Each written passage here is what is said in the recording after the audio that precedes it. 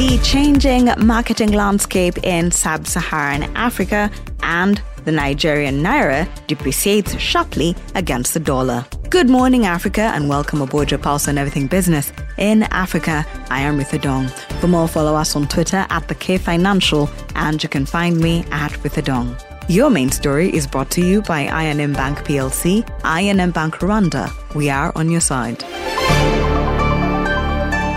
The sub-Saharan Africa media landscape is evolving at a screaming pace, driven by rapid urbanization and a growing youth bulge. The expanding availability of the internet and mobile telephones and the unrelenting fragmentation of traditional media is making the role of targeting audiences a lot more complex than before. In this episode, we explore what this evolution means for Africa's urban marketing landscape. David Balikudembe, President, Uganda Marketing Association, joins us for this episode. What are some of the new trends in the current marketing landscape? The way I see things is that marketing has moved away from mass marketing, where a company would do a campaign or an ad and targeting everyone. And that time, you could afford to do one ad and run it for 2 years, a whole year, a year and a half. But the African consumer has evolved. They are very discerning. They are exposed due to that digital transformation. So they, as opposed to the past where you, the marketer or the person who is selling the product, would be seen as the authority on the product. So what you say is what they take. Right now, there's a lot of consumerism. So consumers are not only aware of other options, but they are also aware that they have a voice and a choice. And so they're beginning to take into consideration things like, what is your footprint on the environment? What are your plans, or what is your strategy on climate change? What are your employment policies and stuff like that? So consumers are more exposed, and we are now in a space of what the consumers say about you than what you say about yourself.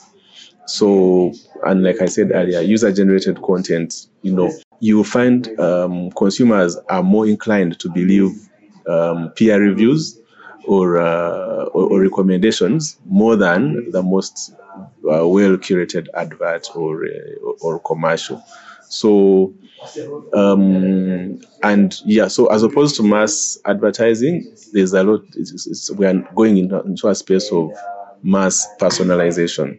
So you reach a bigger audience, but the communication is segmented so that each target audience receives a different communication. Because if you do a blanket communication, you're highly likely to lose many of your targeted customers.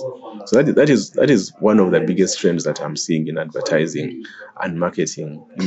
Mass customization. So for example, because of again digital transformation, you're able to send a different communication to a different target audience. If you're targeting students, if you're targeting working people, if you're targeting young women or family people, you can obtain all these metrics, all these statistics online, and be able to isolate a target audience and target it with specific or custom content. Gen Z have been accused of wanting instant gratification. Are the new trends in the industry addressing this? So that is where data comes into play, because when you apply tools like the buying process or the buyer journey or the customer journey, try and map customer journeys. There's an element of instant gratification, but from what data has revealed, that is more to do with very small purchases. A bottle of soda, a piece of jewelry, something $5 to $10. When it comes to high ticket items, a mobile phone, a new device on the market, a car, where if you're making a choice on where you're going to live, whether it is a rental or a home, consumers put a lot of thought in the buying process.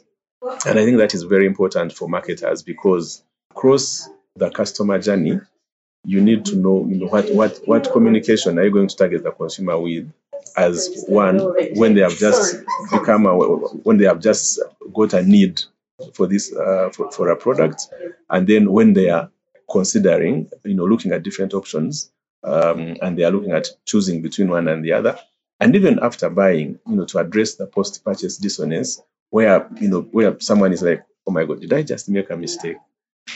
Was I ripped off? Could I have got better value? So you need different communication at that stage. Probably peer reviews of people who have used the product, as opposed to when someone is just beginning to learn about a need. I've just maybe got my first job and I'm looking for a place to stay. What you're going to say to me is not the same thing as you're going to say with someone who has now got a loan approved, the money is on the account, and they are actually at the verge of making a decision that I need to either stay nearer to town and save on transport, or stay further from town and get a bigger space and maybe spend more on transport. That was David Balikudembe, President, Uganda Marketers Association.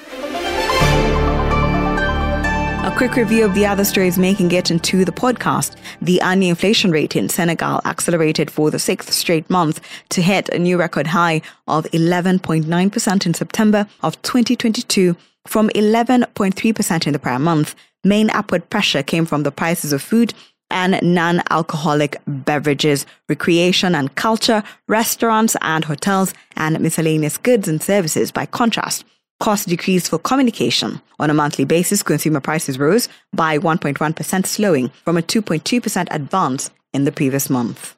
The Nigerian naira depreciated to 440 against the US dollar, the lowest on record, after the finance minister Zainab Ahmed said Nigeria is discussing debt restructuring with the World Bank and the IMF amidst an already troubling debt service. The minister revealed that the country is considering tapping from the IMF's newly created food shock window, which allows member countries to access emergency financing instruments. The new window would be available for a year to provide additional access to emergency financing for countries facing urgent balance of payment need related to the global food crisis. The government also plans to refinance domestic debt obligations that are due this year and next, while the country's 20 trillion naira in outstanding borrowings from the central bank will be bundled into government bonds. And a quick look at the markets. Arabica coffee futures on the International Commodity Exchange extended losses to $1.8 per pound, approaching levels not seen in over a year amid a stronger dollar and an improving crop outlook in top producer Brazil, following news of abundant rain that may promote flowering for next year's coffee crop. At the same time, the latest data shows that the International Commodity Exchange certified Arabica stocks fell further to a fresh 23-year low of 408,000 bags on October 13th. On top of that, investment bank Itaú BBA said they're also concerned about the coffee demand in Europe, the world's largest consuming region, due to the ongoing economic difficulty. Thank you for always waking up with us. Good Morning Africa is a product of the K Financial. If you have any suggestions or you just want to check out more stories, visit the website. That is thekfinancial.com, and don't forget to subscribe. You can also find us on all social media platforms at the K Financial, and you can find me at With a Dong.